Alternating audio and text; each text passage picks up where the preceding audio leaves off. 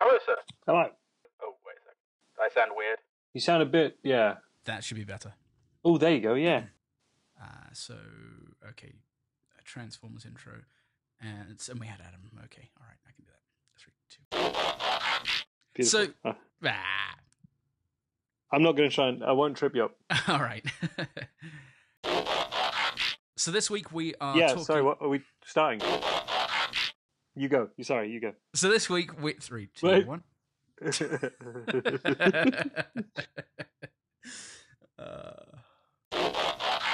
So this week we're Don't let me talking interrupt you, okay? about... Just go, cover it. yeah, I'll just keep going. 3, 2. Whatever you do, don't let me interrupt you. Don't let me break your flow. Transformers. So, what are you drinking? I'm drinking the three-pronged attack of tap water, Tap Penn and water. Teller, Yeah, pen and tap. Dr. Pepper, which is in your honour. Oh wow. So I fully expect to have a headache at the end of this from the caffeine. Oh dear. And I've got sparkling cloudy Damson gin. Handshake. Yeah, handbrake. Damson Jim. Damson, sorry, not gin. That's wishful thinking. Damson cider. Can you imagine Damson that? cider. A can of Damson gin. Shit, that would. Damson gin's really nice though. Completely fucked, I would imagine. It's last time I think I had Damson gin was with Kim when I lived in Cambridge, and most people make it. Okay. So you get a load of Damsons and then sugar, and you put it like my mother infuse it in makes the it. gin. It sits in the it sits in the cupboard until the Damsons are just dissolved into the gin for like 10 years. There's probably Damson gin at the farm that's been there, since my grandfather was alive. Still not blind.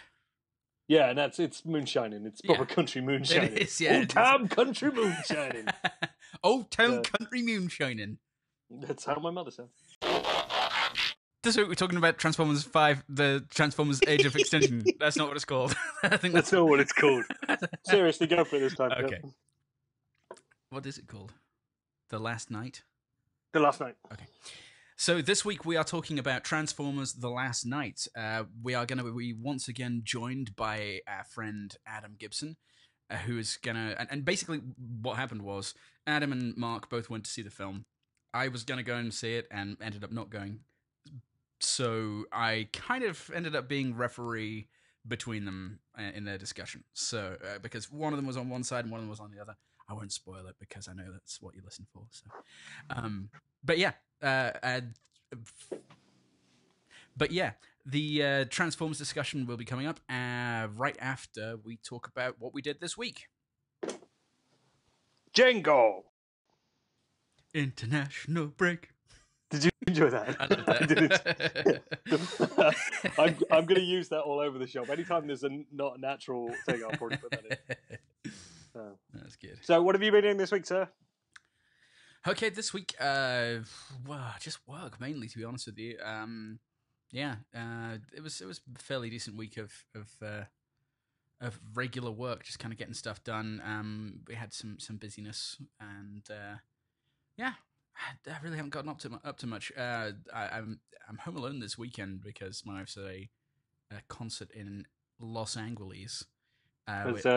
Joe Pesci and the other guys that broke into the house yet? Not yet, but I've had the couple cutouts going, pretty much constantly. So. Rocking around the Christmas tree. Was that what it was? That was what it was. Yeah, it was. Yeah, I think. And yes, paint cans and toy cars. Yeah, exactly. Yeah, the Michael Jordan cutout. So yeah, she's there's it's like a big 2-day concert that starts tonight. Let me see if I can name all the bands: the Eagles, Fleetwood Mac, Steely Dan, Journey, Earth, Wind and Fire, and the Doobie Brothers over 2 days. As a colleague of mine christened it Geezer Palooza. Well, yeah, why was that? You said that to me the other day on a text. Because they're all really old. Right, because to me, geezer, like... Geezer's a bit different, yeah. Geezer here just means kind of old guy, whereas in the UK it's like geezer, innit? What? Which describes it really well. Go Geezer Palooza. Yeah. I love them Eagles. You're doing a Kate Nash impression. You're watching Glow too much. Yeah. So that was one thing that I did this week, actually, was watch all of Glow. For an upcoming episode. Indeed. Hint. Yes. How about you, sir? What was your week like? I've just been trying to figure it out, actually. Just been trying to write it down, because this week I feel like I haven't stopped, and I've barely slept, so it's been a stupid nightmare. Most of it's just been work and nonsense, but just trying to figure out what the hell else I did in there. Last week I found out my local comic book shop was closing. Did I tell you that? Oh, no, that sucks. Yeah, that was a shame. I think one of their suppliers pulled a financial rug from under them, and they were just left with a black hole in the finances, and then suddenly that all fell apart, which is a shame, because at some point I would have got Simon, who ran that, on here. I mean, I still could. He's just not running it anymore. Sure, yeah. And so that's a shame. So I popped in there last weekend to buy the last of my stuff, and that he was keeping for me, and just buy a load of other random shit, just to hopefully help the financial landing be a little softer for him. Yeah. See if they, because obviously they're going to have to liquidate all their inventory, I imagine, and try and recoup as much as they can for what they've got in the shop.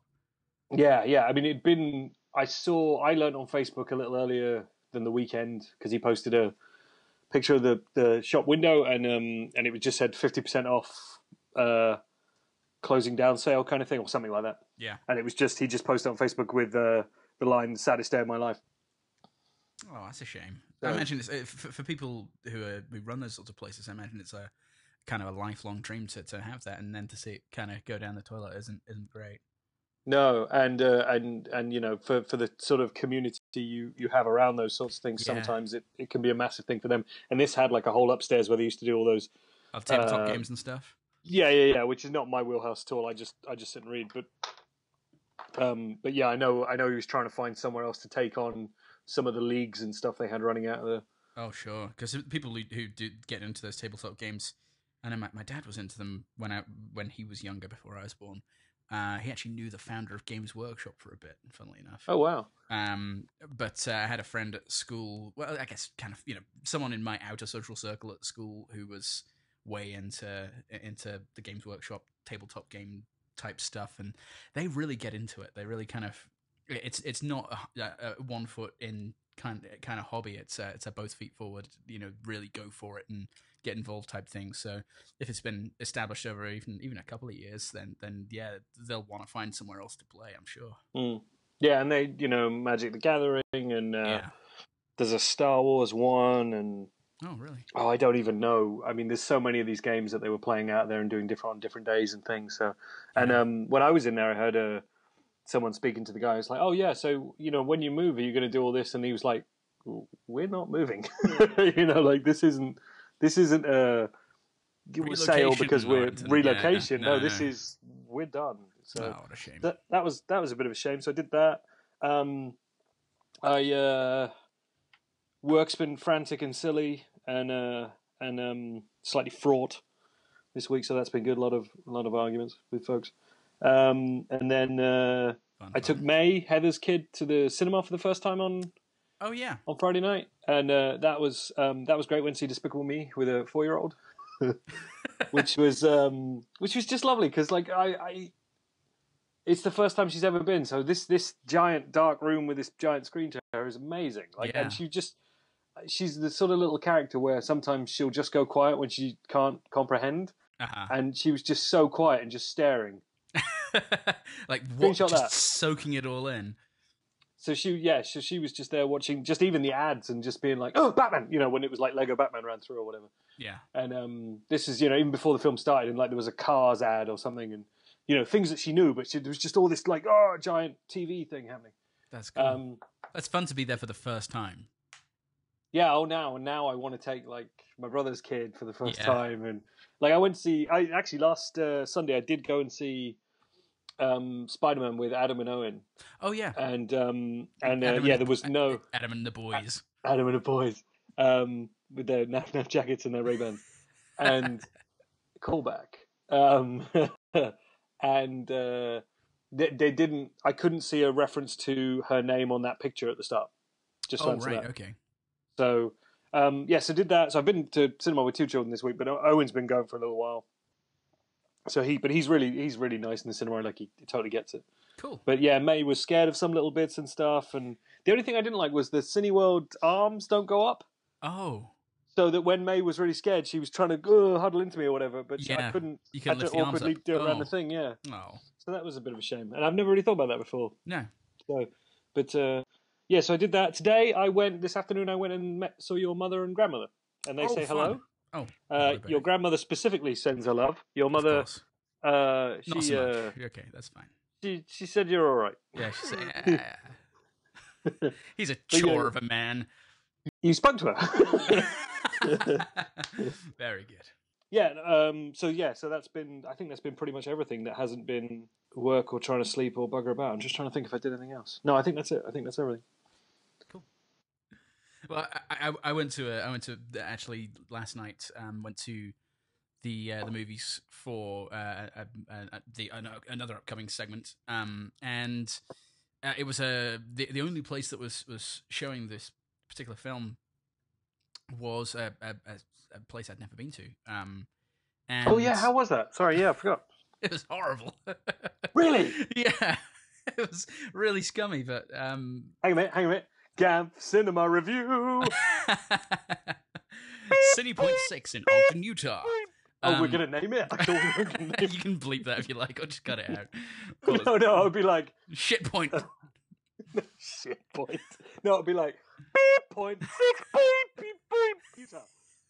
But I'll beep all the wrong bits of it so you can tell me. Okay, like when there's like bleeps on that clearly people have done live or something, or just not very Slightly well. And too late. Yuck! It's like that really worked well. Good job. Bite me. Yeah. I'm really, really spoiled because I go to our local AMC as my regular place. I've got the membership and everything with the rewards, and I get like $5 rewards quite regularly. You can use against tickets or concessions. So I'm kind of incented to go there. Plus, it's got decent, really good sound. It was refurbished about 3 or 4 years ago now, and they put the big leather electric recliners in all of the theaters. So there's no regular seating in there. It's just all those. What in the AMC? Yeah. Damn. Okay. So yes, there's no regular seating in there anymore. It's just all and they have they're in pairs, and they have the arms that go up in between and stuff. So nice. Yeah, take me there next time. Just 4,000 miles. Yeah, that's all. I think that might be considered abduction, but whatever. So I went to this other one. That was the only place that was carrying the film that I was going to see, and which I sent you because I sent you to see it, yes. And it's been out there at least a month, I think, at this point. So this is a second run place. Yeah, at best. Yeah, and that would kind of seem to be there was a really weird mix of trailers up front. Do we want to get into for this a second? now, for a second there, I thought trailers like trailers like sitting outside the front of the yeah. There's a weird mix of as you drive up to the place. It's just like a popcorn trailer and a drinks trailer.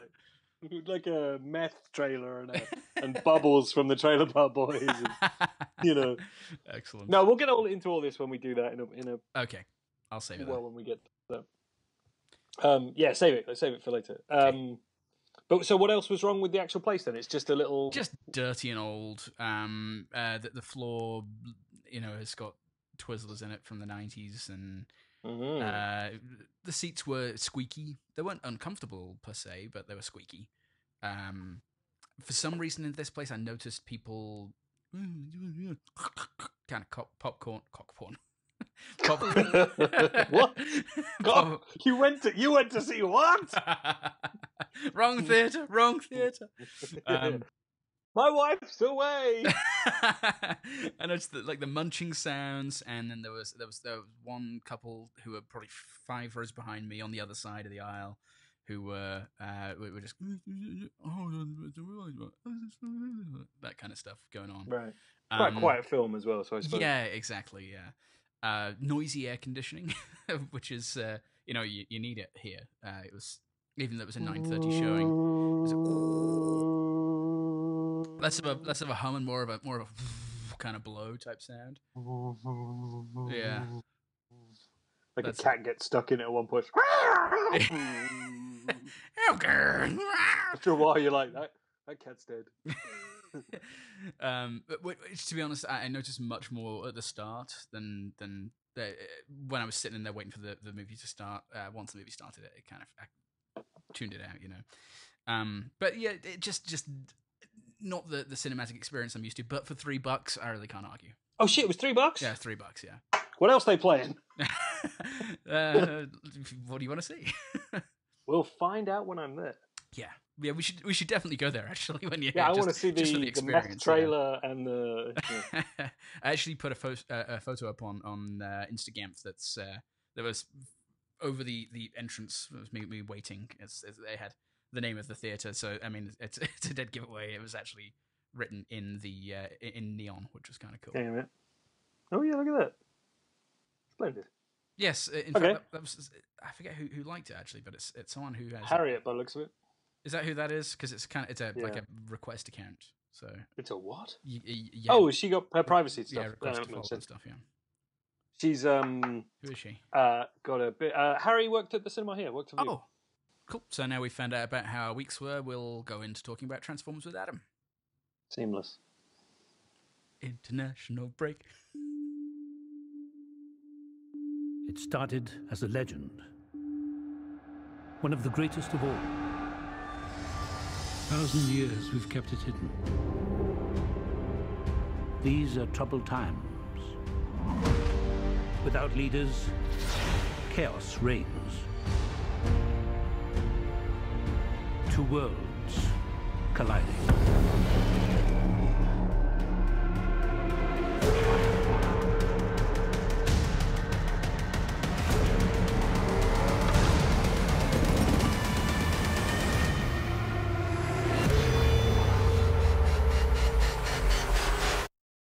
Yes, but you want to know, don't you, dude? Why they keep coming here? It just oddly went really mad when you turned your video on. It isn't like I'm not just saying that because I don't want to see you. It is a genuine thing. I don't like Skype. I've decided. I can't stand Skype. This evening, it's really tried my my calm, cool, collected life mandate. It took you a long time to get there, and I'm not sure you actually got there. No, I didn't. So, anyway, right. So, someone say what we're doing while I try and achieve some kind of sense of zen. What, do you mean in terms of just saying that we are talking about Michael Bay's latest masterpiece? Yes. We are here to discuss Transformers: The Last Night, which Jared has not seen, and so will be acting as moderator of sorts. There you go. I was about to say chairman. Chairman, okay. You can be whatever you want to be. This week on Question Time. There you go. I have a feeling you will effectively be some kind of counsellor. Counsellor. I'll talk you down off the CG ledge. Yeah, so let's dive into it. Adam, would you like to start being the first person who saw the film? Yeah, I will, but I'll keep it brief. Unlike the film, The Zinger, just because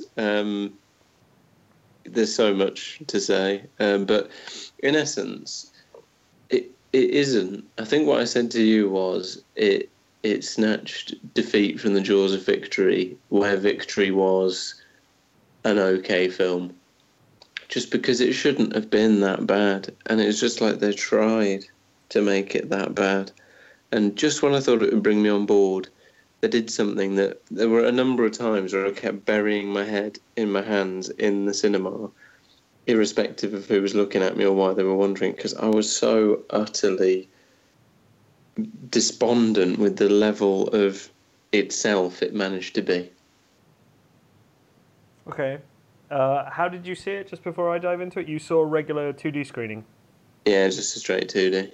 Okay. I saw the 3D IMAX because that was the only way I wanted to see it. Just because it was, shot with the IMAX 3D cameras and whatnot. And I have to say, going into this discussion, that I kind of liked it. And do you know what, though? I kind of thought you would, and that's okay. Like it made me, I howled with laughter at different points, and not for the right reasons, I think. So I was, For what reasons did you howl with laughter? oh, just because I mean, it was so stupid, but it wasn't. Like I actually quite enjoyed it, but it was kind of stupid. But for all the reasons we're probably going to get into, like it won't make the top 10 of the year. Like and. But, Why are you even talking about? well, I don't know. I don't know what other way to meter out the success of this film, but I did enjoy it, and there's a good chance, like, I may see it again one day. Like it was. I don't know. Go start us off. Go on. Dive into the bigger. I don't know if I can. I feel betrayed. Don't feel betrayed. Go on. Give your. Gerard's here as the chairman. I'm the case for the defence. You're the prosecution. Okay. I'm gonna put my feeling across, which is actually to say that I do understand your feeling on it, and my kind of thing with it was that if they were people and not robots, and if that was a relatively inexperienced crew, writer, director, whoever, and maybe didn't have a big budget behind them, then you can be forgiving of the try hard, the lapses, the poor decisions. You can get on board with it. But when it's cost that much money, when there's that many people invested in it, and you still make that many bad decisions, that, I think, is my real problem with it. Okay, so to give context for the first part of the story for Gerard, we open in the Dark Ages with the Knights of the Round Table, essentially the Britons under Arthur, King Arthur, fighting. I don't really know who they're meant to be. The barbarian horde. I don't know. Yeah, they are a mix of Vikings, barbarians. I think you would describe them as ne'er-do-wells. Okay. Gotcha. I think I saw a bit of that in the trailer. Right. And then that's all happening, and you've got like sort of flaming trebuchets and stuff firing, and it's and actually one of the few things I really really really hated about it. There's a couple of gags involving horses where they're supposed to be hit by things, and it didn't look like those horses were treated particularly well. The way a couple of them crashed to the ground, I was like, ugh, just do that with your CGI. Seriously. But it would have been monitored, so that's fine, for humane stuff. But then we smash cut to drunk Merlin on his horse, who is racing to try and get help, and goes to see a transformer who gives him a staff, which summons a dragon that then sort of lays waste to kind of everyone on the battlefield, which was like my first laughter. Was like, yes. He's supposed to be helping Arthur and the Britons, but he seems to just kind of breathe fire over everyone and kill everyone. Yeah, but Arthur's fine with that. He's just kind of like, well, dragon. Yeah, he's up on the hill. I suppose most of his soldiers are poor anyway. Yeah, it's not really the Arthur of legend, is it? With the nobility and the fiery death. His sword and armor seem to be transformers as well. Did you notice that? It kind of goes on the. Yes. Yeah. Yeah. Yeah. I won't start yet. Keep going. Okay, and then all right, dive in whenever you want. While I talk myself out of liking this film by saying what happens in it or trying to explain what happens in it. So the dragon is a giant transformer, and then no, the dragon is multiple transformers combined. It's a fucking GoBot. It's 12. It's 12. Supposed to be 12, but you never see 12 on screen at once. A Megazord. He's a Megazord, a GoBot, or whatever you want to call it. The best thing about the 12 thing is, they do a scene with the round table where like the knights are around the round table and they're all touching swords across the table. And then they're like, and there were 12 Transformer knights as well, and they touched, but we can't fit them all on screen around the table, so there's 4. Yeah, that's it. I don't think you ever see 12. Yeah. No, but it just feels like it's literally because they didn't plan for trying to get 12 robots around a table. It's also like the fact that round table seems to be in the ruins of a church, and how would there be? Or Anthony Hopkins' house. Or well, yeah, it becomes later. They build a house around the round table, but in the Dark Ages, there's supposed to be this ruin of a church with the round table in it. But that church would have had to have been new then. Well, yeah, but I'm sorry, if you're going to get to that level of scrutiny, then the hour that you planned for this is woefully inadequate. It was one of those things where it was just like, well, how would they have a ruined church? Like, that church can't be any older than the time this scene's happening. Anyway, very little else bothered me. This is a Norman church. You mean, like, from 20 years ago? Maybe it got destroyed in the battle they just had. Maybe that's I don't know, but it looked like, because obviously they just went and filmed it, some ruined church somewhere. So. Yeah, but I think more to because you've kicked off, so I'll answer the questions. Firstly, why would you put a nice new table in a ruin of a church? That is a very odd thing to do. You'd put it somewhere where there was some kind of waterproofing, like a roof, walls. The table's probably a transformer as well, so like, why can't it just be somewhere else? Why did they have to build a house? I think this is the way the films are going, is that everything is a transformer. Like, all the people are actually transformers, they just don't know it yet. Okay. Well, actually, by the end of it, did you stay for the mid-credits sequence? I stayed for the first one. There was only one, I think.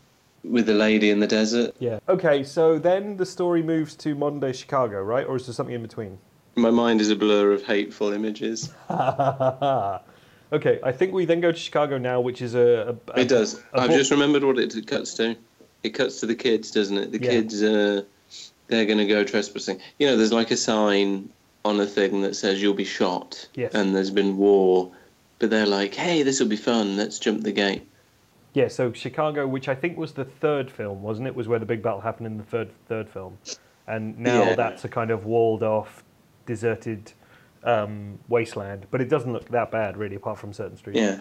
But I think you have to admire the human spirit, really, the fact that there's all this incredibly advanced alien technology that no person has unscrupulously attempted to salvage. Including the government. Well, I don't know, the film doesn't sort of linger on that kind of stuff, so you never know. They might be pulling bits out as time goes on. The only thing the film lingers on is cleavage or arses. Okay. But even then, he doesn't do that as much as he previously did.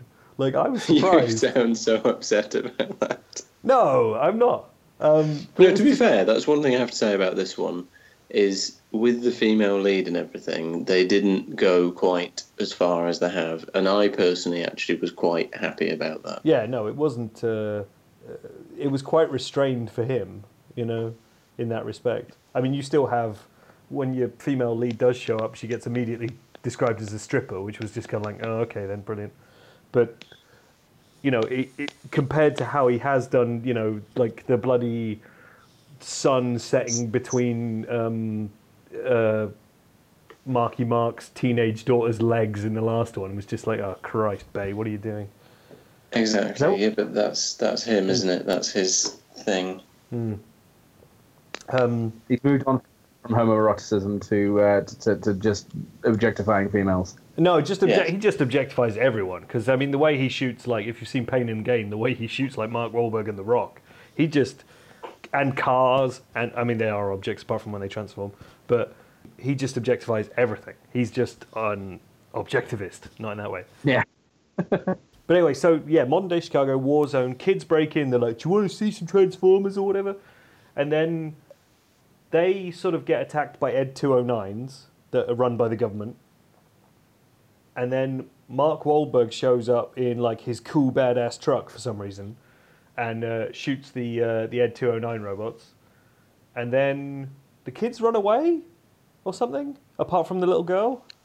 No, the little girl's not with them, is she? No, the little girl, actually by rights, the little girl saves them first.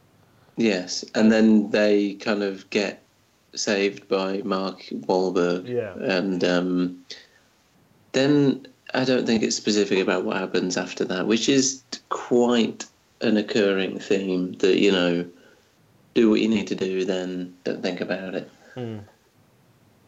But yeah, there's a crashed ship. After, when Mark Wahlberg's done in Chicago, there's a crashed ship that doesn't seem to have crashed in this film or any previous film, and was one of the first instances of of me thinking like, oh, do you feel like there was meant to be a film in between these? Because there's gaps, you know, in some of the story stuff. Even when this one does actually kind of use the mythology built up in the previous 4 quite well, you know, it actually acknowledges things that previously happened. It still doesn't really make any sense some of the time. And no, but I think you're actually giving it too much credit and thinking that there is, because I genuinely believe, and I'll come when the time comes, I'll talk about the one example of it that made me absolutely livid with a combination of horror, laughter, and anger.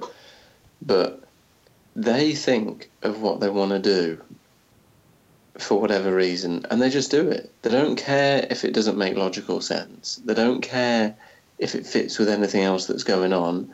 They want to do it, so they just do it. Okay, do you want to take the lead then and just lead us through some of that? Because the random robot knight in the ship with his talisman is probably one of those for you, is it?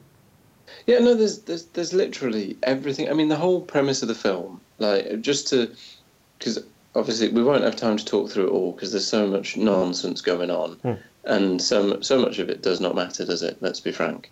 The whole thing of Optimus has gone through space to try and challenge his makers. Like, they build it, you know, that was the big thing. At the end, was it the end of the last one where he set himself off through space? Yeah, I think so. I think the end of him is him floating in space, which is where we kind of pick up here, isn't it? And there's him the recorded message, I am Optimus Prime. If you can hear this and you're my makers, I'm coming for you. And then he meets his maker and goes, I'm going to do whatever you tell me. Well, he is kind of immediately chained up and kind of brainwashed. But they kind of don't really put any effort into that, do they? It's just like, you're going to have to know that this happened. It will show him chained up. But when she had the first conversation with him, his eyes started changing colour. Yeah. And she kind of touched his face and it did a weird thing. It goes a bit red, yeah. Yeah, but then all I'm thinking is, surely she could just do that to all the Transformers and then there's no one to oppose her. Yeah, but they'd all have to land immediately next to her house like Optimus did somehow. No, she could go to them. I'm sure she can move around. Oh yeah, but well, that's the whole point, isn't it? She's slowly getting to Earth. Like, yeah, but this is the point. Is you can't. This is what I mean about they don't care, because someone like me, and yeah, I overthink things. I know I overthink things, but it just, my brain instantly thinks, well, if she can do that to Optimus Prime, why hasn't she done it to more people? Well, and because, like, in this one, Megatron, who seems to not look like he did in any of the other ones, he has a red line down his face as well, and that's what Optimus gets when he turns bad. So I wondered if there was something in that, whether there was something to do with like Quintessa had done. Quintessa's the sort of lead bad. Well, she's not. She's kind of a human-sized floating robot thing. Do you know what she reminded me of? Do you remember the Queen Borg? Oh, okay. In is it First Contact? Yes. Yeah, she reminded me a bit of that, like a Transformer version of her. But yeah. I thought she looked a bit like the Giga thing from Species. Yes, that's actually better, I think. But she probably acts more like the Borg Queen. Because if she is supposed to be the maker of the Transformers, then really. But she floats around like one of those things in the Matrix, and she's got some of her own Transformer like henchmen, hasn't she? They couldn't just go and get the thing because, you know. Not every Transformer can just float through space. Well, there's got to be some rules. Yeah, only Optimus can just float through space. At several points in this film are the Transformers who have spaceships, and the spaceships have gone through space. Why didn't Optimus just go on a ship? Yeah, but that is exactly the point I'm trying to make. That they do all this stuff because they just want to do it, and they don't care if there is a logic to it. They just do it. It's like stuff goes off with the kids, right? And Optimus has gone into space, and he's been subverted. And then the young girl who has befriended a Transformer and is looking after him. Then she goes and finds Mark Wahlberg's. But no, she stows away and gets into Mark Wahlberg's Actually, can I quickly just point out something that happens before then? You know when they're still in Chicago and there's the Transformer canopy that they're hiding under? Yes. And then the army guys murder Canopy. And Yes. he's just there spewing out green stuff, and she's trying to save him. Mark Wahlberg's like, no, go, go, go. And then she's like, he's the only family I've got. He's the only, you know. And then there's her other one. She's got that other one. Yeah, he's like the real family. Yeah. Like Canopy's the kind of semi-abusive father-in-law, and then the other one's, you know, he's a real character, because she's not that bothered when Canopy dies. I mean, she is at first, but then she's like, do you know what? I didn't need him. I'll just I was move more on. worried about little. I'm going to call him Shits because I don't know his name. What about his feelings? He looks a bit like he doesn't have his brain working the way Transformers' brain should. Like, he probably didn't know what was happening. Okay, he appeared to be, for visual reference for Jared, he appeared to be bits of a Lambretta smashed together to form some kind of BB-8 looking mess. Okay. Like, he didn't really have anything of value going for him. Like, he was just a tiny little knackered lump of things buzzing around on kind of one wheel. I believe we just lost Adam. Oh, did we? Yeah, it went. Oh, And there it he's goes. gone. Yeah, I just got it. Let me try and see whether I can get him back. Okay. This film sounds like a mess. I liked it. As much as there are, bits to I mean, there are things that don't make any sense, but after a while, it's just like, I don't know, we're on the 5th of these ones now. It's like, if you don't know what you're getting, then don't go and see it. Which is why I didn't intend to go and see it, but then I did, and I really enjoyed it, because it was like a less leery, misogynist version of what it was, even with all its faults. That is the point with these films, isn't it? Is you really can't have high expectations for them now. No, I mean, we're like I say, we're four in, and I thought 4 was pretty interminable. Like, it felt like there was an hour missing from that, and it really gave me a headache. But is this really only the 5th one? Yeah. Oh man, I would have sworn it was like the 6th or 7th, or the 15th. I think it's weird because actually I think the first one was 2007, and this is the 5th one. So we've realistically had one every 2 years, which is quite an accelerated pace in a way. There must have been more gaps in there than that. Like, one of them must have been. Was it the one before this? Was it The Dark of the Moon? That was the 3rd one. Last one was Infinity War. Infinity War. Age of Extinction, which was the first one where they introduced dinosaurs and shit. That's it. The Age of the Extinction. I like to put "thus" in between all of the words. It's fun. The Age of the Extinction. The. So this one would be the night. The Transformers. The last the night. The. Actually, kind of works. I don't know. Maybe I'm just too accepting. But yeah, so Mark Wahlberg finds this downed ship that doesn't appear to have crashed in the first half of the film, and there's a knight in that ship who gives him this talisman. He's like, "You'll need this," and that doesn't really make any sense because he can't have been there since the battle 2 films ago. So someone would have found him, or he would have died. And I perceive the impression of "you'll need this" is probably quite an accurate representation of the dialogue, if not verbatim. Yes, he actually seems to pull. He's quite an exasperated robot because he kind of pulls like a mask off, which seems to be making him choke, even though he's a robot. And then he's very like when he comes up, General Grievous. It's General Grievous. It's a robot with colic, and so he gives him the thing, and that talisman becomes like the thing which is the thing of legend that will denote who the last knight is. Then it cuts to Megatron, who's like, "Did you find the talisman yet?" And he's like, "Well, how does everyone suddenly know about the talisman?" Yeah. It's like, it just felt like there was a film in between missing that set up some of these story elements. Because ultimately I think Megatron does say it in that same scene. He's like, "But if we don't have the talisman, we'll never find the staff." And the staff is obviously Merlin's staff from that prelude thing. And this is where I start to enjoy it, because it's just like, oh my God, how does everyone know all these things and they're suddenly after these things? It's like they cut those scenes out of the film, or like you said, they've released this film out of order by mistake. It does feel a bit like that. It feels like, oh wait, we've jumped to the 6th one. This is supposed to be the... the glorious endpoint to the second trilogy, and they made the wrong one. You know, they arrived on day one, and they're like, right, oh shit, we've got the wrong script. Fuck it, we'll do it anyway. just keep going. They've memorized it. Yes, everyone memorized. People, yeah, they show up, and so some people are saying their lines from the wrong script. But it somehow just works.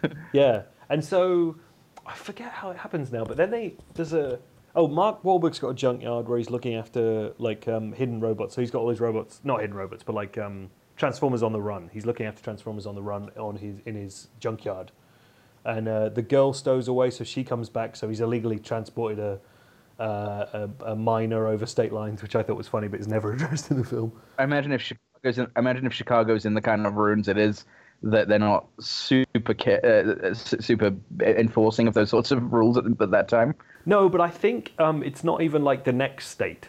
I think I think his junkyard's supposed to be in like South Dakota. But yeah, so she gets there and he's like, "You can't stay here," and then she's basically like, "Well, I am," and then it's like, "Okay, then," and then so she lives there. And and he's got a guy who's helping him in the thing, and then somehow they end up in a fight in what's an abandoned town, but has bits of Los Angeles in it. So they're like on dusty Main Street, and then suddenly they're in a high-rise building.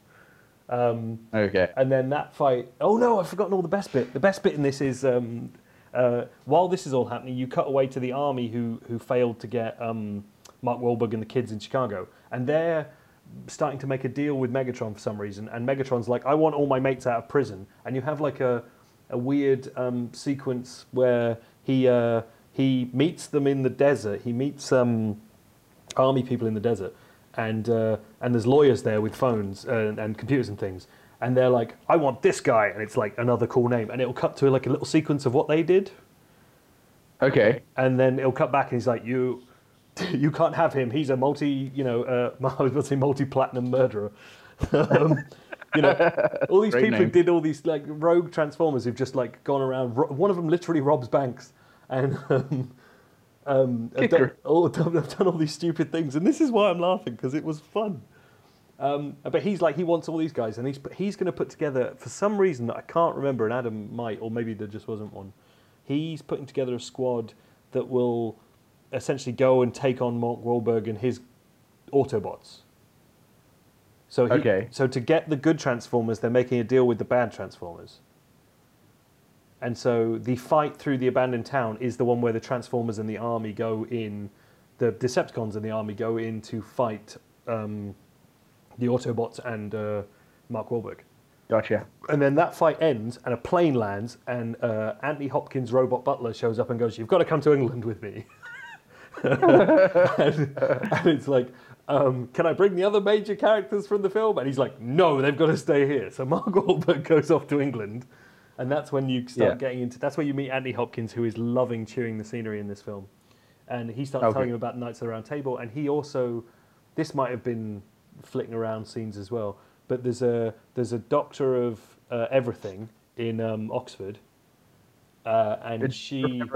A doctor of everything, like they list off her things, and she's like a doctor of classics, and she's got a PhD in this and a master's in that, and she's introduced showing paintings to school kids that blatantly have Transformers in the paintings, but they're supposed to be like with Optimus in the background. The kind of is. So she's like, the dragons of legend, clearly rubbish, and it's like they've been drawn in such a way, like very painterly, very old school kind of paintings, but they're not drawn like dragons. They're drawn like Transformers. So, so you have like a giant Transformer dragon coming through a cloud of smoke, or like things like that. It's so silly, but it made me laugh. Amazing. And she has a car that is also a Transformer. She has a Citroen DS, which won me over because I really like the DS, the wacky old French car. But that's a beautiful car. Yeah, well, I don't know. It depends. I think it's really ugly, but that's why I really like it. Okay. Because it's just that kind of wonky, like it's like a Beetle, but it's been run through a mangle, so it's like really flat and long. It does look like that, but I think there's a strange beauty in it. Oh no, that's the thing. I like it, but I think it's kind of ugly. Objectively, I think it's kind of ugly, but I really love it. It's the first car I ever tangibly knew I wanted. Oh, really? I will have one day. That's also a Transformer, and Anthony Hopkins gets in it on the street in Oxford one day, and he's like, "You know what to do, right?" And he just sort of taps it on the steering wheel, and then and then gets out again, and that's a scene. And then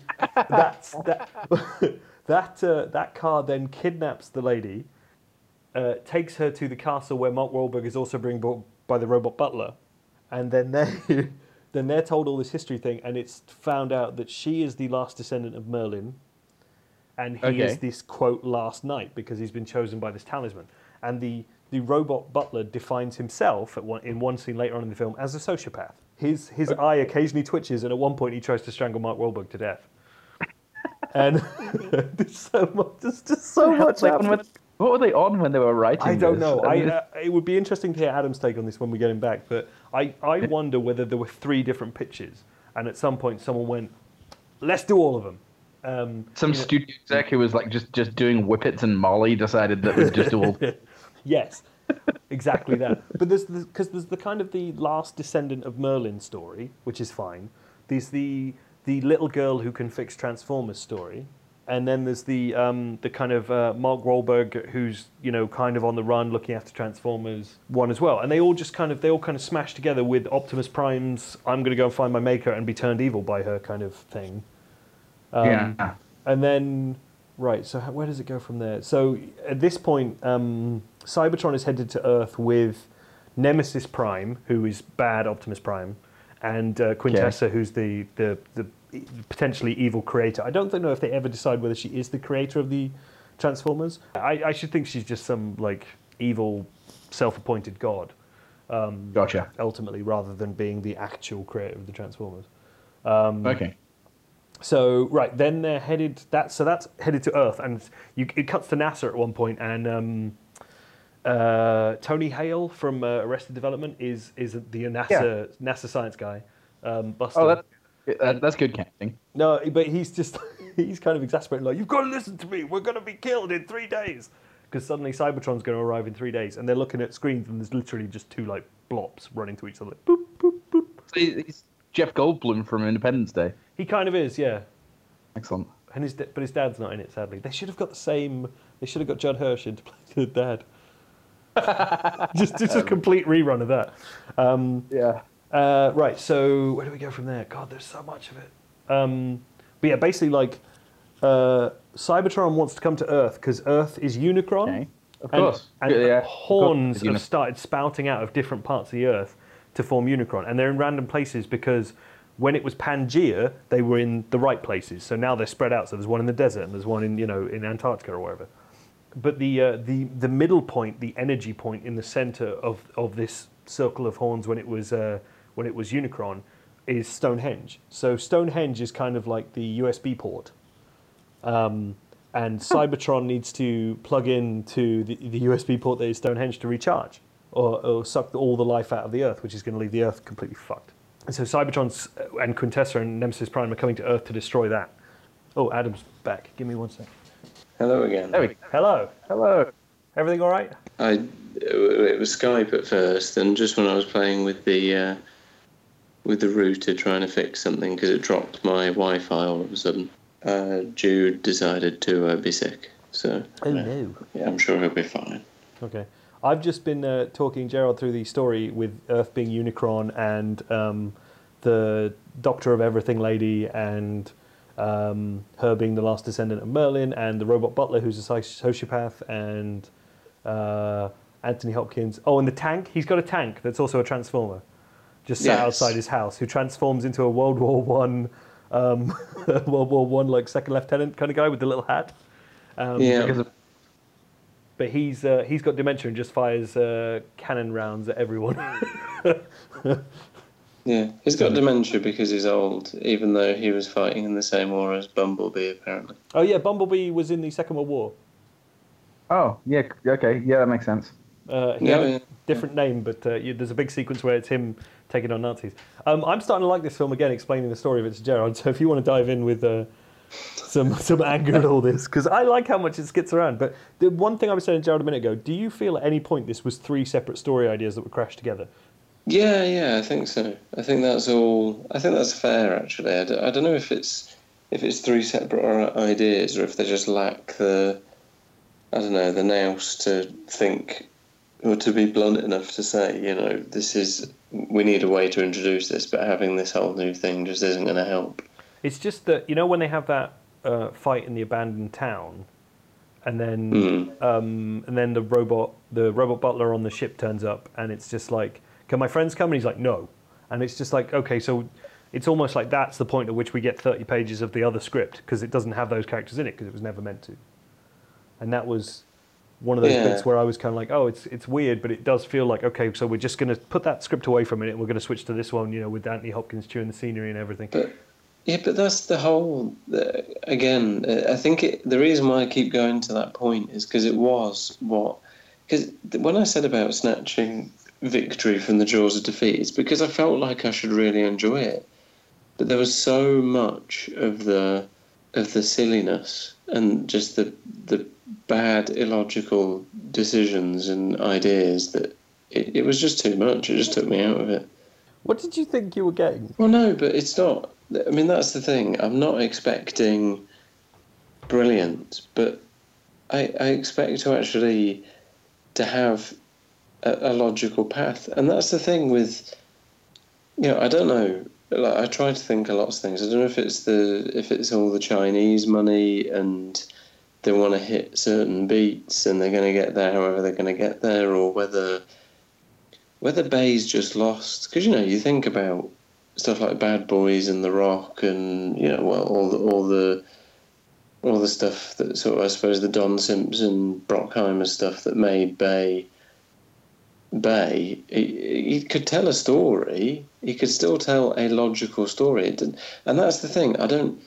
Don't get me wrong. I don't care if it's far-fetched. I don't care if it's funny or silly, but it should make some kind of sense in its own little world, and it never does. Give me some examples, because I just like to hear them. Well, you've run through the story, right? I got as far as them at the castle and the robot butler and the tank and the all of that stuff. So she's the last descendant of Merlin. He's the last knight. That's pretty much as far as I got. So I haven't got to the submarine that's a transformer but never transforms into anything apart from being a submarine that operates as a submarine. Which is, by virtue of name, not transforming. It's just automated. You're on there. You've okay. So I'm going to pick up with the theme there on the submarine. Okay. So the Mad Butler guy. Mm-hmm. Okay. I'm not even going to get into his thing because he started out as just a bit coming across as a bit antiquated because he's a butler. And then about 20 minutes into his screen time, they've decided it's funnier if he's just mental. Yeah. Yeah, and just throwing out stupid stuff left, right, and centre. It was like, no, this hasn't worked. This really hasn't worked. But, they made the decision, and they went for what they went for. But, he ruined a moment in trying to do that crass funny thing. And I'll come back to the moment, but he literally ruined a moment in the film because they were determined to have him be a bit of a knob. There you go. I've described a transformer as a bit of a knob. Okay.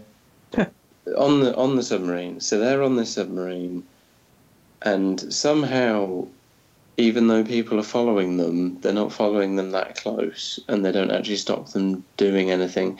But they are ready to go underwater and follow the submarine at the drop of a hat. Now, I'm not a submariner, but I do imagine that deep-sea exploration vessels require some kind of preparation.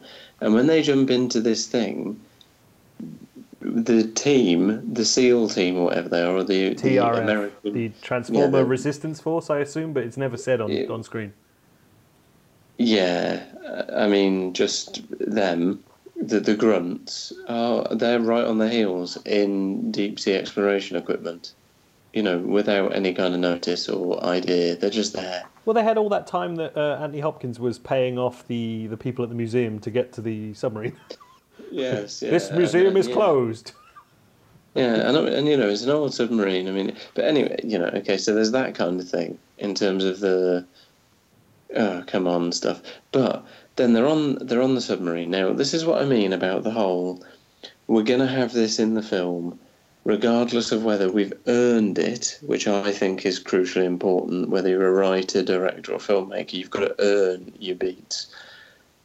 Whether it makes any sense or whether anybody's going to care. So Doctor all the qualifications and buff Mark Wahlberg are on the submarine, having had virtually no character development other than a silly, it sounds like we're having sex because we're shouting and breaking stuff, even though the innuendos don't work most of the time scene. But aside from that, there's been no investment between them.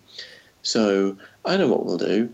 The butler will just have a candlelit dinner prepared for them, and then that will be it. They'll fall in love. Yeah, this is the butler in the previous scene catches the fish and beats them to death before creating sushi, which is actually not sushi. But No, but it's. but the point is, it is just like, do you know what? Are they ready to fall in love yet? And do you know, it's unfortunate for Michael Bay because he's a prominent character, and I can as soon as I think of the film, I think of his lovely coiffured hair, and I can picture him. Therefore, I just picture him saying, "It doesn't matter. Doesn't matter. Don't worry about it. We'll just have them fall in love. No one will notice. It's fine. They'll just be in love, and it's cool. It's cool. Don't worry about it." Yeah, but we kind of feel like they should at least kind of, you know, have a reason to fall in love. Nah, butler, killfish, sushi, love. We're done. And that's the film. That is what it does. Butler, repeatedly. killfish, sushi, love.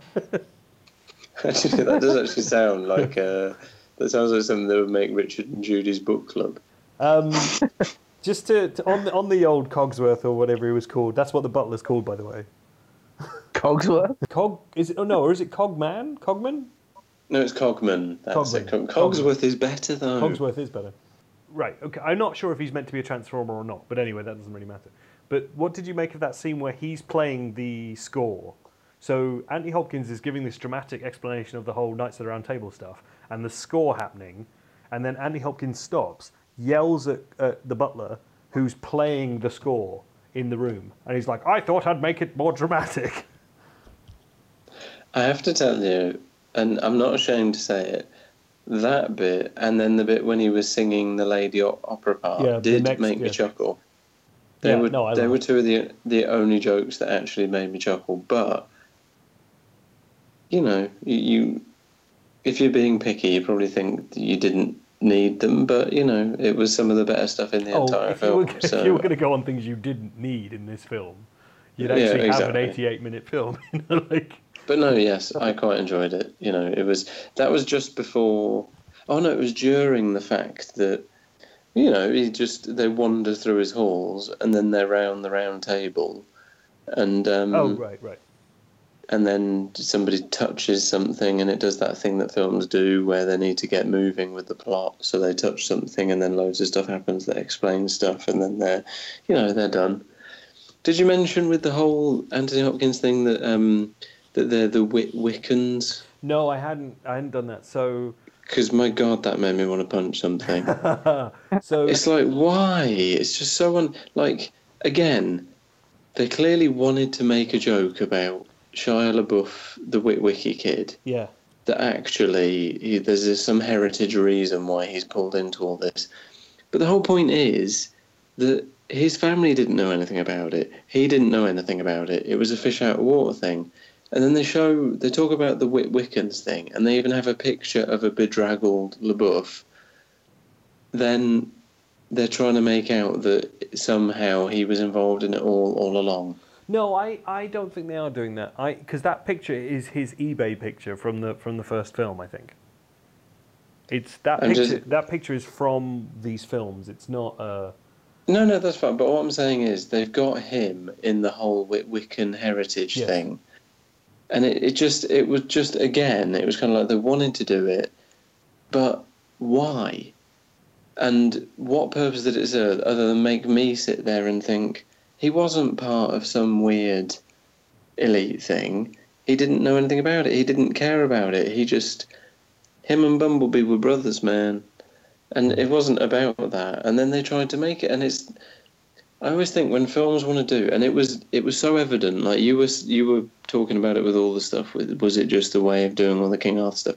If you've got sequels that predate the original films, I think you've got to be so skillful about how you do that. If as they do, you want to reference the films that have gone before, so clearly keeping within their universe, and also introduce stuff before them, you've got to be so careful about how you do it. And again, they just don't care. But they've got form on that, haven't they? Like the second one, they go back to the pyramids and stuff, and they do dance around. It is like everything that happened in human history was Transformers. It doesn't matter if they've got a form for it. Just because they've got it wrong before doesn't mean that they can't get it right. I don't know that it got it wrong. I mean, it carried on in its own rubbishy, fun, stupid style. Like I say, I get it, and I think probably till halfway through when it finally beat me, I might have agreed with you. And there was just, I will talk about the tipping point for me, the moment of moments. Yeah. Yeah. Let's go back to the story. Yeah. So they're doing that thing where they do the chase through London and they get on the submarine, and during the chase through London, again, everybody's just turning up everywhere within seconds. Anthony Hopkins changes car no less than 3 times for no apparent reason other than they wanted to jam other cars in.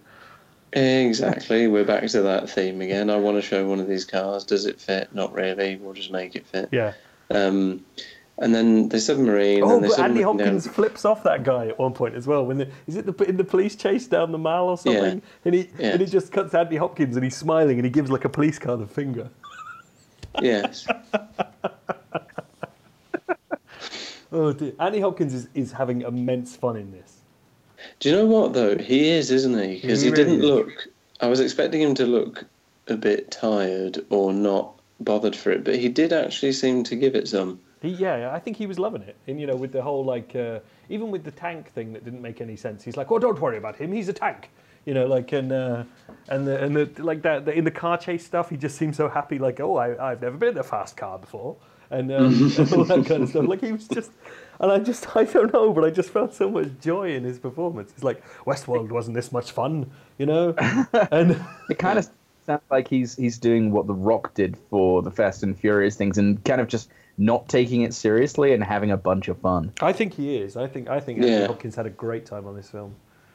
And also, there's a point when they get to the submarine, because I can't remember why they had to get to the submarine, but then, okay, we've got to get there, and you'll... Because the submarine had the coordinates for the spaceship logged in its memory. Right, which is where Merlin was buried or whatever. Yeah. And but no, he gets there, and we found the submarine, and everyone's getting on board, and then Anthony Hopkins is like, nope, you've got to go, I can't be bothered, and he just walks off. And again, and we know why, and I'll come back, but it's another one of those that they want an emotional beat. They can't be asked or skillful enough to work towards it, so they jam it in. And that's another example of it, where he disappears at that point to enable something further on, but it never makes sense why he just goes off. No, it's just kind of like he just sort of taps his cane and he's like, no, it's just you two. Which is fine coming from him, because as you say, he's enjoying himself and all the rest of it. But so they go down in the ship, and it's like a massive spaceship, isn't it? It's huge. So like these guys are going to be lost because it's obviously a big spaceship. So they're wandering through the corridor, and Dr. McKnows-a-lot, literally stops in one of the corridors and goes, I think it's down here. And lo and behold, that's exactly where it is. That is my point. It's like every turn they have some inexplicable, stupid, unexplained thing just to push it along. And it's just, I think what bothers me most is, as somebody who's never had his writing go anywhere but actually cares enough to try, it's actually a little bit offensive that these people are paid good money to write things that don't actually have any skill or logic or sense to them. Maybe they wrote something that was somewhat coherent, and then it's from that point that it's been mangled by executive decisions and bad directing. I don't know. I think you're right, and I think, like Mark said, I think you can see that sometimes with how they try and jam different lines in, or storylines. I mean, but I do think some of it is just so inherently, they've either cut swathes of script out and just added a line in. So instead of her being led to it somehow, it's like, I think it's down here. Oh, it is. But the trouble is, they do it so much throughout the film that you just... Well, clearly Mark was fine. He survived it. But for me, it just beat me. Was that the tipping point then? Literally, the... No. That wasn't the tipping point. Oh, okay. I haven't got to the tipping point. Oh, really? Okay. No, that was a bit where I was like, I kind of rolled my eyes. But no, it wasn't a tipping point. Should we get to the tipping point? Yeah, let's get to the tipping point, because I don't know what it's going to be. The straw that broke the Addams back. Should we just jump to the tipping point? Yes. Yeah. Yeah. So the tipping point was when all the stuff's kicking off and you've got everybody doing all their fighting and running off and doing everything they've got to do. You've then got Optimus finally being good again. Okay, so Optimus comes crashing back down to Earth as Nemesis Prime. The underwater ship with the Merlin stuff, which they now have, but I think Megatron's got by this point. And the whole it all comes to the surface of the water, and then it's floating in the air, and there's a giant fight that happens between Bumblebee and Optimus Prime, and then Bumblebee manages to turn Optimus Prime good again, and then we get to Tipping Point. So what was Tipping Point? So Tipping Point was that he's finally good. They're finally all doing what they need to do. And then, just out of nowhere, Optimus says, I've got to go and do something. I can't even remember what he says. It's something about, I've got something to do, or I've got somewhere to go, or whatever it is. Sorry, and Autobots, I've got somewhere to be. He disappears, and then, again, out of absolutely nowhere, all the other guys are like, okay, Optimus is gone. Then, after about 15 minutes, they've all having hell kicked out of them. Everybody's getting beaten up. And then it turns out that actually what really happened was Optimus was just taking the scenic route, and it was so that he could turn up riding the dragon. And that was it. The entire reason for him disappearing without a trace was because they wanted him to reappear riding the dragon. Oh, no, but yeah, he goes to, talk the knights round, doesn't he, on the ship? Sorry, I remember now. Because, yeah, you're supposed to be able to command them with the staff, but ultimately that's just a bag of bullshit. You don't need the staff for anything. Which was weird and did feel like something was missing from it. But so when Optimus Prime buggers off, he goes to get the 12 knights, which we never see on screen at one time, to turn into the dragon so they can use the dragon to defeat Quintessa, I suppose. So he buggers off to do that, and then literally comes back riding the dragon. I thought that made sense, actually. That he went up there to be kind of like, brothers, you need to come and help me save the humans, No, it felt like they wanted a cool entrance on a dragon, so they made it work. It was a cool entrance on a dragon. Because the knights were already working for what's his name, for Wahlberg. Had he won them round? I know because they were going to kill him on the ship, weren't they? And then he didn't kill him on the ship, so I guess he had won them round. Because he has the amulet or whatever, the talisman, and it's like, he's one of us. He's the prophesied last knight. Yeah, why didn't they turn into the dragon without Optimus going and convincing them to? That's what I mean. It's like they thought that's a cool image, even though it's exactly the same image as him riding on Grimlock. It's literally the same idea. They think, well, we want that image, so we'll make it work. Fair. Which, I think it wasn't that was one moment that was so bad. It's just the fact that it was the last accumulation, if that makes sense. Yeah, I don't know. I don't know. I just maybe I went in with just really low expectations or something, but I just felt like it was more Transformers, and I was surprisingly okay with that, given that I really, really didn't enjoy the last one, and I didn't, other than the technological interest, I didn't really have that much involvement in this one. I didn't think the trailers were any good, and I greatly enjoyed it. Yeah, Could be. yeah. The trailer really didn't make me want to watch this film. No, the No. trailers I saw were bad. But the film, like I say, I didn't really have a problem with it. And I thought most of the stuff that there is bits that doesn't make sense, but most of it was papered over, either at least visually, if not in terms of the flow of it. So, in a lot of ways, I mean, the bits that didn't make sense for me were the ruins of a Norman church in a time when it should have been new, and little things like that. Yeah, there is a lot of that. I'm afraid, gents, that I'm going to have to love you and leave you.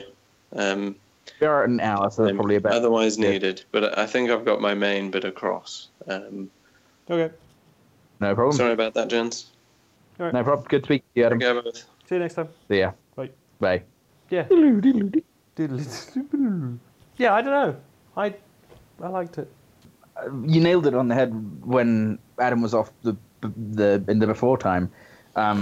It's how you go into it, isn't it? It's what were you expecting?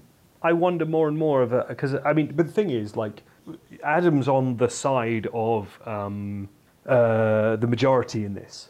No one is going to see this film. It had something like a $32 million opening weekend, which is like hell, like a $100 million weekend. Yeah, that's and that was a 5-day. Bloody hell, So that's from terrible. Wednesday to Monday, 32 million. Could this be the nail in the coffin with that being the case? It could well be. I mean, it depends how it does overseas and everything. Like, because as Adam said, the China money is a big thing. The Age of Extinction did very well in China. This one doesn't feel quite as tailored to that. That had a lot of the ending of Age of Extinction. The age of the extinction happened in China.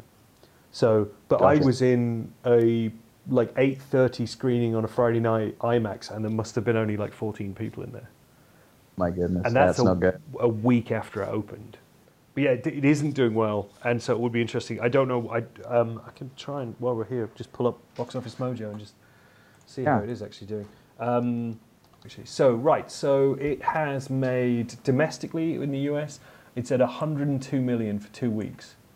Okay. Which is, I mean, 102 would have been a good opening weekend for it. So that's not great. Production budget estimated 217. In the foreign, it's made, rest of world, it's made 327 million. So it's for 2 weeks, it's at 430, which isn't bad, but then it's doubled its budget if you total all of that in. But normally, isn't there kind of a rule of thumb that it needs to at least equal its budget domestically to really be considered a success? Yeah, I mean, they used to say, and I don't know if it's quite true anymore, that it was, if you took the production budget and doubled it, you would have what it was with the advertising, because the amount of advertising that goes into these nowadays globally. So it might be starting to break even at 400 and a bit million. Right. Not to sound, like I exactly know what I'm talking about, but that could be at the point at which it starts to make money. But I would be interested to know how much longer it plays for with that, because this is why you want to make, essentially a third of your budget back on an opening weekend, because there's always going to be more product coming. Every 2 weeks there's going to be another big one, but yeah, so I don't know how it'll get. If a Friday primetime screening is getting 14 people in IMAX, it's not going to be on the IMAX in another week. Simple as that. Unless that upticks wildly, they'll put something else in there, because, let's say they made 200 quid off that performance. That's nothing. Yeah. For a Friday evening, you should be making a wild amount. There's probably 400 seats in that auditorium, Yeah. And you're making 200 quid off that. That's nothing. So, so that's not good for its future. And in terms of another one, you'll have to wait and see when the summer's over and how long it's played for in certain places, and whether it's opened everywhere already and things like that, to see whether it makes the money they want it to. But I would think if it doesn't go north of 800, then the chances of a sequel go down unless the budget gets cut. And the way this actually leaves it in terms of a story is pretty fucked. Like, literally Cybertron and Unicron / Earth are smashed together at this point. And because it's tried to extract all the energy out of Unicron to rebuild Cybertron, and then it stopped, and then they're both sort of half mangled, strapped together kind of thing, floating in space. And the Earth and the moon has been destroyed. They destroy the moon coming by. So there's going to be there's a lot of crap. So if you do another one, you've got to spend money to create this kind of dystopian wasteland. So that's going to be interesting. Like the whole, or pre-credit sequence that says, "And the dystopian wasteland was tidied up by magic," and then all of a sudden, okay, L.A. girl with button bike again. Yes. They're gonna blame the fact that this one was less misogynist and leery as the reason it didn't make money, and they'll just be like, "Fine, Mike, we'll come back for another one. Do what you want," and it's gonna be like Turbo Bay. It's gonna be the worst piece of shit. Absolutely.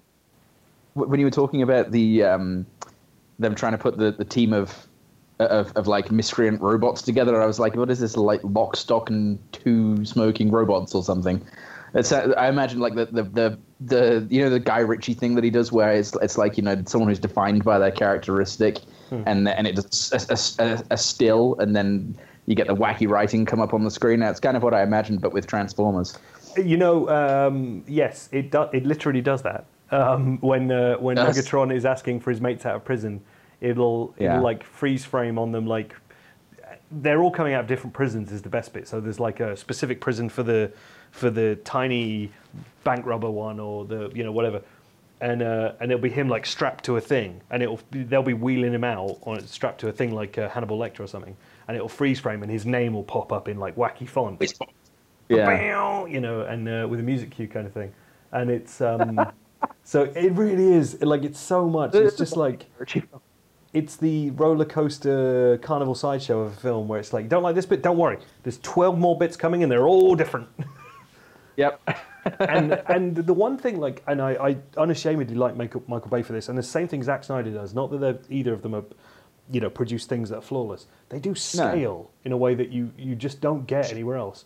And I think part of it because it was a visual feast on the IMAX, and like there's just these huge landscapes, or even in the ship that Adam was on about how big it was, like at least some of that has to be practical.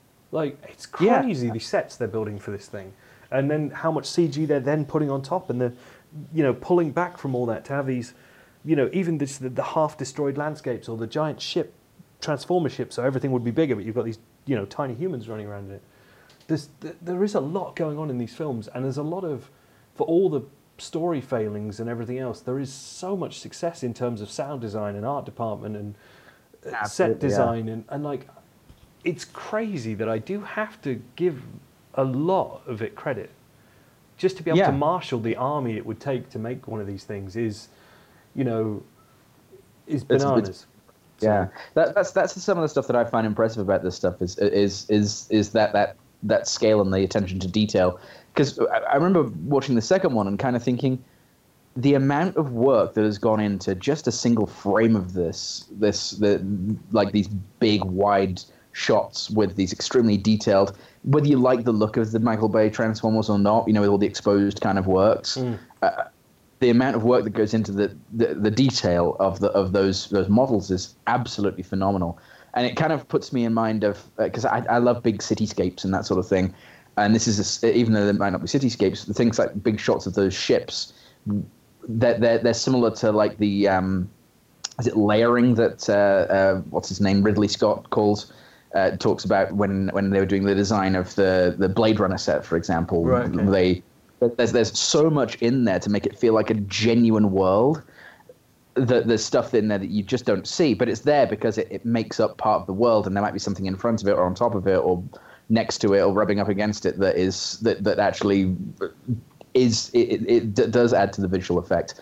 And that kind of detail and the people who put that together, even if it is for something like this that's not necessarily the most highbrow or wonderful of movies, there's parts of it to respect, I think. You have to give it credit, because it doesn't happen by accident. It doesn't happen by accident, and even like the happy accidents you'll get on a production that size, like you still have to marshal an army of people to get to that.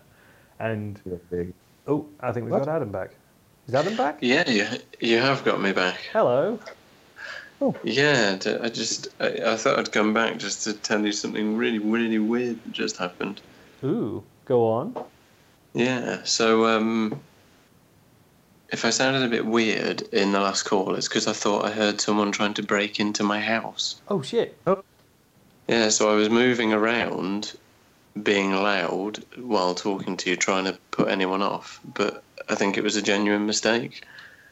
But it was really weird. I was trying to make my point and being quite passionate anyway, and then also thinking, is someone trying to break into my house? Was anybody there? No. What it was, I've done, I won't go into all the boring detail under illustrious form, but I'd cleared out all the alleyway at the side of the house today. It's the big job I did. So I thought I'd left the door open. And I would have bet money that I heard the end door open and then someone try the door into the kitchen. But what I think it was is the next door neighbour is right on that alley and there's no insulation between. So I think it's just that he was opening doors and moving around, but it sounded a hell of a lot like somebody was trying the back door to the kitchen. So in moving everything out of the alleyway, you've created a void in which sound is pinging around, I suppose. Potentially. Exactly that. Right. Exactly that. So literally, I was talking to you, trying to grab something hard and see what was going on. And then I just gave up to my curiosity and said, I'm gonna have to go and check this out. Random. All right. Very weird. But the house was not broken into, which was good. That. That's crazy. If it used it for some marketing buzz. You think Michael Bay was sending the boys round? Yeah. We're getting another bad podcast review. I have to say that there's one thing. I mean, I know I've raised my stuff about the film, and I do get why you enjoyed it, and I think that's why it annoyed me so much more than the last two, just because I felt like I could have been enjoying it, but it was just pushing too far. Okay. In the bit you missed, we were talking about how you're on the side of the majority in terms of audiences in this, and I didn't get a chance to say this to you, but the screening I had on Friday night in primetime on IMAX had 14 people in it. I literally counted. That's how. Well, I think the real disaster I was reading the other day is that it's not performing as they wanted it to in China. Right. Okay. It's made over 300 for the rest of the world. In if it's been out everywhere for the last 2 weeks. I brought it up on Box Office Mojo. So. Yeah, because Age of Extinction, by all accounts, was an absolute phenomenon with China, and made stupid amounts of money. Broke all the records, I think, for China, and apparently this opened well, but it's died a quick death. Age of Extinction, 858 million worldwide. Wow. Yeah. So and domestic gross of 245. So. I'm sure China was about 350, 400 of that. Right. Okay. Wouldn't surprise me considering the huge story elements out there.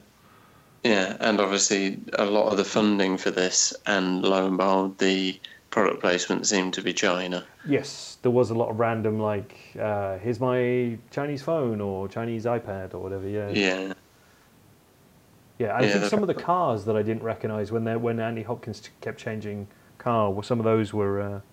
like a Geely or something. Yeah, I think one of them was meant to be some sort of driverless concept thing, just because the way it looked and when they got into it and how, space age and weird it looked like. And I don't think Cogsworth or whatever was driving that one, so... Cogsworth, by the way, I looked up is the name of the animated clock in Beauty and the Beast. Oh, that's probably why they didn't call him that. Right. Yeah. So it's Cogman because they're like, oh, we haven't got anything else. Man? Cogman. They should have called him like Gearsworth. Would have been better. Yeah. Do you think he was a Transformer, or was he some sort of just I robot think- butler that had been built by a previous generation of Witwickens? Right, without suggesting that we would then be thinking about this more than anybody else has, including the filmmakers, I think that the truth is that he must be a Transformer, because how on earth would he have any kind of sentience if he was gears and everything? Unless they're suggesting that the Witwickens created AI millennia ago, and that's another thing, which, you know... The next movie. Because, spoiler alert, not that we've even gone there yet, but Andy Hopkins has a death scene in this, doesn't he? And he, Now, when he's don't dying, he says that he's served like 9 generations or something, doesn't he? Yes, he does. And I did say earlier, and then my potential burglar foiling false alarm threw me off the scent, but I did say I would talk about how their dedication to the Cogman thing really destroyed that moment for me. Okay. Is firstly, the reason why Anthony Hopkins waved them off in the submarine and didn't come with them is so that he could nobly die on his own trying to protect the Earth. Firstly, he wasn't trying to protect the Earth. He stupidly tried to shoot Megatron in the face with a gun that was just going to make Megatron go, "What are you doing? I will crush you." Kill him." Exactly. So that was stupid. But more importantly, that's the whole reason why he didn't go with them, because they wanted him to have He's separate. a sacrificial death scene that everybody would care about. But nobody cares about because of the way you've handled it. But then, even if you did care about it, they have Cogman say, of all the 9 generations that I have served, You're the coolest. You're the coolest. And it was literally, I think at that point, it went from, I wasn't burying my head in my hands, I actually smacked my palm off my head. It's like, okay, so he's 9 generations old. He's had that exposure to the many forms of language and evolutions of language, and he goes with, you were the coolest. Yeah. And I slapped my palm off my thigh and laughed. Yes, there you go. And that's the difference between us. Yeah, but I can quite often be that guy, and it just, like I say, the previous ones have kind of just washed over me. I've known them for what they are. I don't know. It was probably just not just one film's worth, but then all the previous films worth of enough is enough. Right. Well then, I mean, what's your feeling? Because when you were off, we were talking about budgets and stuff. Do you think there is another one in this? Do you think they reboot? Do you think they? Because Michael Bay said he'd done, although that's always based on money. The box office receipts on this one not so good. Where they leave the Earth is fucked. Like it's now joined together with Cybertron, and it's such a mess. Like, how do you bother doing another one, or do you leave it there? I don't, if you give the right person it, and they'll make it work, and they'll do a good job of it, because they'll do something about that survival stuff. But to be honest with you, they've destroyed so much, like the joke about Hot Rod. Hot Rod's in it. Oh yeah, Hot Rod. But he's French now. No, he's not. He's just stuck with the accent. He literally says it, doesn't he? Because they go, "You're affecting that accent." He's like, "No, I am stuck with the accent." And he's he's kind of like Pepe Le Pew. He's kind of after the human woman. Yeah, but again, it's kind of He's the Citroen DS, by the way. Oh, okay. And he transforms into a Lamborghini within about 5 seconds. So yeah, that's better. I like this car. Yeah, because on his drive into Oxford/London/ the Natural History Museum / a lecture hall, he's somehow managed to miss all the nice cars, so he's just stuck with one. But anyway, again, it's just that whole thing about, well, we want to get Hot Rod in the film. Yeah, but Hot Rod's supposed to be like a badass, and he's like the successor to Prime and all that. And yeah, but don't worry about that. We'll just kind of make him a bit of a jokey character. He'll have a French accent, but he'll be in the film. And then you're thinking, if you're inheriting that and you're going to want to make a new film, and you start thinking about avenues, like maybe it's time for Optimus to die and we'll bring Hot Rod in, but we can't now because they made him a chump. They have. I think it's too much of a mess, isn't it? I think you summed it up. If the money's there, the money's there. If they think the money will be made, they'll make it. As far as I'm aware, there's still the Bumblebee spin-off, which is not necessarily in production, but it's certainly along the way. Development. Yeah. Yeah, and that might well be the future for them, is do a couple of spin-offs and do something to thread some of those together or something. Well, the Bumblebee one, I think, is either set in the 70s or 80s, so you don't have to. You can do that smaller and not necessarily have to worry about the global stakes, but they probably won't, because that's how these things work. But on Cogman, on his use of language again, I just remembered while you were talking the bit when they're on the submarine, and I think it's after the romantic dinner scene where he beats the fish to death. But when they're getting off the submarine does Bumblebee or something? One of them pushes him in the water after he's like, I'm not going in that water, and then he turns around and goes, "You two just made my shit list." And yes, and it's just the idea that he would use the term shit list that made me laugh. Yeah, I know, but that's the thing. It made you laugh. It made me cry. You made my shit list. Because it's the one guy, it's the butler from Downton Abbey. Yeah, as well, doing the voice. It's Jim something. Jim Connors, is it? Something like that? That sounds about right. Yeah. But yeah, you've got a few people in this who are just like, oh, why are they doing that? How did you feel about it, sir? As a father, these movies are for kids, and I've always played this game with the Transformers film, where every time there's a lewd joke, a leering moment, or a swear word, I always think to myself, these films are for children. Yeah, and you would be right too, and I have to admit that started way back with, which was the second one? Was that Age of the Fallen, or was that Revenge of the Fallen? I think Revenge of the Fallen, whatever it was. That was the first. Well, the first Transformers film. Some of the Megan Fox stuff, like no mechanic looks at an engine the way that she looks at an engine. It's just all like so. Look at her. Some of that made me uncomfortable, but then I think the second one, I remember I did see it with a friend, and he had kids. And I remember walking out. They weren't with us at the time, but I remember walking out and him saying, "I don't know whether to take my kids." And I said straight away, I wouldn't be comfortable taking sort of 7-8-year-old kids to that. There's some. It's to me, and it's why I agreed with you earlier. It's been the better one for the pseudo soft porn, slow-mo on the women's bits at various stages stuff. I think it was the best in a while for that. I mean, the Mama Quill is an attractive lady, but they generally let her kind of stay fully dressed and just be pretty rather than... They try their damnedest, don't they, to like, with the stripper dress and all that sort of stuff. They try and... They sort of try to nudge it that way, but it's almost like something is trying to nudge it that way, or someone, shall we say, is trying to nudge it that way, while the way it's written on the page and way certain things are going are actually trying to keep it away from that. So it's someone... It seems like sometimes there's two opposing things. One that's like, yeah, let's do more of that, and then something else is kind of saying like, no, let's just get on with what we're here to do. So yeah, I think you're right, but you have to think like that dress, the stripper dress, as Mark Wahlberg wittily calls it, looked quite a nice dress to me. But the dress itself, in Michael Bay terms, might as well be a chastity belt in an Iron Maiden, because you don't see bare flesh. So that for me was such a significant.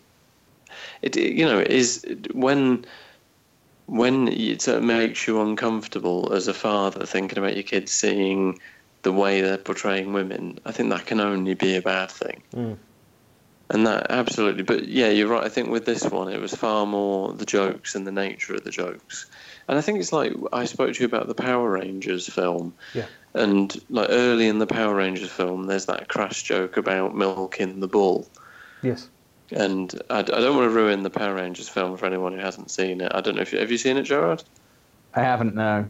No. Well, you are missing a treat. But you know, there's this whole joke about, oh, I've stolen the bull. Well, what did you do? It's angry. Oh, and I tried to calm it down. How did you try to calm it down? I milked it. It's a bull. Oh, you know. But even though I was sat there watching it with my eldest, who's only 5, Yeah. that kind of joke just goes straight over his head, and it will never. When they're old enough to understand it, they're kind of old enough to watch it. Yeah. So that kind of thing is fine. But when you've got the guy unnecessarily swearing, people flipping the bird left, right, and centre, and again, it is wholly unnecessary. There is a lot of swearing in this one. Like, it's Is there really? Well, yeah. That Even when the little BB-8 thing redeems itself at the end, it literally tells. What does it plug into? Is it him that takes down Megatron, or is it? What does he take down? You know, he takes down the big cannon thing, doesn't he? Oh, he The does. big He does. gun. He takes the big gun down, and he just when he sort of R2D2s into it to kind of wire it up, he just literally in Robot goes like "fuck you," you know, like. Oh, really? Yeah, but other than that, it's like everyone says shit. There's just so many times people say shit in this. And I kept thinking, like, I wonder if there's a count limit for 12A or PG-13 on shit, because this has to be really at the top end of it. Yeah, it does. And I think it, like, if anything, the thing it makes me wonder about is if they think that's pandering to the kids, they're pandering to the wrong kids. Mm. And they're not, you know, I've never been a prude, and Owen's, he's only 5, but I think he's seen pretty much all the first and second wave Marvel stuff. And some of that, I think, is close to levels of comfort, but I never feel that it's going to hurt him or it's going to lead him to do something silly other than jump on my nuts more than he should. It doesn't hurt him. Whereas this kind of thing I do watch and think, I don't like the message that I'm sending to him, and I don't want him to think that way. Mm. And I do think it crosses that line way too much. I don't. If I tell you what, one thing would have skewed me on this a lot. If there had been any children in my screening, I probably would have got a few like uncomfortable moments out of the film and just been like, "Come on, there's fucking kids here," you know. I mean, I'd like to say I do have those moments when I'm watching these movies where I do like quietly think to myself, "These movies are for children," you know, like. And just when stuff happens in them, you've kind of got to go, ugh. But then I'm not a child. I'm sat there watching it with other non-children. I'm fine with that. Unless you put them in there, I will start to think about it through their eyes, you know? And that sort of stuff does bother me a bit. And there are, the older I get, the more I think about the way children will take some of the characters and stuff. And that always bothers me when like this goes back to our Wonder Woman review, actually. Like the portrayal of female characters to little girls is something that we have a very long-standing problem with in films, and there's been a bunch recently where I've been like, this is just terrible. Like the film's portrayal of its female characters is just awful, and this doesn't really do anything to kind of right that, but it's actually not as bad as other films out at the moment that are being very, very well reviewed. So. Yeah, well, I think part of the reason for that is that it's so superficial. Yes, well, the whole thing, that's true. It's a superficial. It can't make a negative impact. Like, if you're being fussy, the portrayal of her mother and her friends is pretty abysmal. Sort of drunken, weird coven. Well, that's the thing. The women are either super smart, and although they appear to be conservative and sexually conservative, they are actually just waiting for Mark Wahlberg's big biceps, and then they're going to open like a dam to flood the fires. It's just they're either that or they're women who are only interested in the most base things for their daughter, and, you know, obviously because they're women, they're incapable of recognizing that their daughter is a very strong, independent, intelligent woman. Therefore, they'll just henpeck her about having a husband every moment they see her. Yeah, and and on that level, whoever is writing this film goes like, oh, but we don't want to look like a man. A woman has to have a man to be anything real, so they throw in a lesbian joke. Yeah, exactly. So it's that kind of, yeah, they probably are as terrible, if not worse, than everyone else, but you don't care enough. It doesn't impact enough for you to think, oh, hang on. Yeah, I don't expect like huge movements in those sorts of things to come from this kind of top level mass market entertainment, but equally there are a lot of things where I wouldn't expose certain people to these films because of the potential impact they would have on them, put it that way. Yeah, that's fair enough. But I mean, in terms of, like you say, about the Wonder Woman thing and the positive role models, and what you would, I think anybody would have to accept is that there's a huge amount of characters in these films, and including in this one, the Last Night, that are basically, they could be gender neutral. There's no reason why they couldn't be women in the roles, and they are very heavily men in the roles. There's you have loads of elite commando squads, loads of the TRF, and loads of these peripheral characters that could very comfortably have had featured predominantly women, and they've made the decision not to. And it's, that is been, well, when the women are major characters in the Transformers films, they are eye candy that seem to fluke into doing some good things sometimes. Yeah, it's fair. I mean, it is weird that you don't have a woman on the TRF as in any form of noticeable capacity, put it that way. But you do have. Did you notice that? I think one of the guys, I meant to look this up, Skinner from the X-Files is one of the TRF guys. Did you notice that? No. Let me check whether I'm right on that, because I swear there was a bald guy with a beard at the start, and I was thinking, like, who's that guy? And I swear it was the guy who played Skinner in X-Files. It could be, actually. I think I know who you mean, and it does make sense. It could be him or similar. While you're either looking at that or thinking about it, have you mentioned the Megatron negotiations? Where he shows up in the desert and all the lawyers are there? Yeah, they show up in the desert. Yeah. There are lawyers there, and then they do the montage with all the freeze frames and names of other Transformers. Yeah, and the Decepticons, and the Decepticons getting released. Like, firstly, it's a rip-off of, or a near rip-off of Suicide Squad, which was awful. That's like, fair, if you're gonna do that, choose a film that was a wild success. Don't rip off a disaster. But again, Gerard said Lock, Stock, and I kind of thought of like Con Air and stuff. I thought he was kind of ripping off himself, but the more, like, Suicide Squad last summer made a shit ton of money, so why not let's have a little bit of Suicide Squad in there, So you're not wrong. Con Air wasn't Bay, was it? No, it was Simon West. Yeah. So he's not ripping off himself. He's ripping off other people who used to be under Bruckheimer's tutelage, actually. It was TRF group leader Mitchell Craig Pileggi, he's credited, but Mitch Pileggi from X-Men. Mitch Pileggi, yeah. Mitchell Craig Pileggi? I mean, at this point, why would you be changing the name you worked under? That's quite awesome. It's to try and garner some, I don't know, cred, rather than being Larry. Do you think at some point he got kicked out of the one of the unions, and now he's back, and it's like, sorry, Mitch, someone took that name. Yeah, Mitch Pileggi is a common name. You had to expect it was going to happen. Yeah. I just like the idea that he was trying to get some cred, so he soul searched, grew a beard, and then in his ultimate quest to get credibility, decided to appear in the 5th Transformers film. That's fair. And they bring back what's-his-face, who I'm pretty sure died in the first one as well, but I think he was in like the 2nd or 3rd as well. Who, Tyrese Gibson?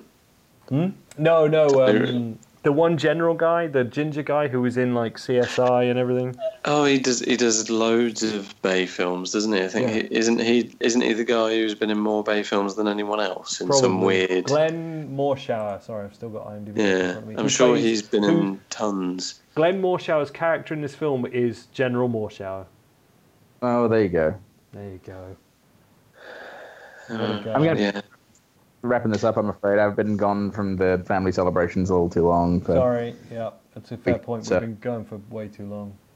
Well, you've talked me through a potential break in my son's illness and helped me grieve for a film that could have been at least enjoyable, so I appreciate it. Well, good. I enjoyed it, and I enjoyed talking about it. Thanks. And you know, the best thing is, Mark, I don't think me and you are done talking about it. Probably not.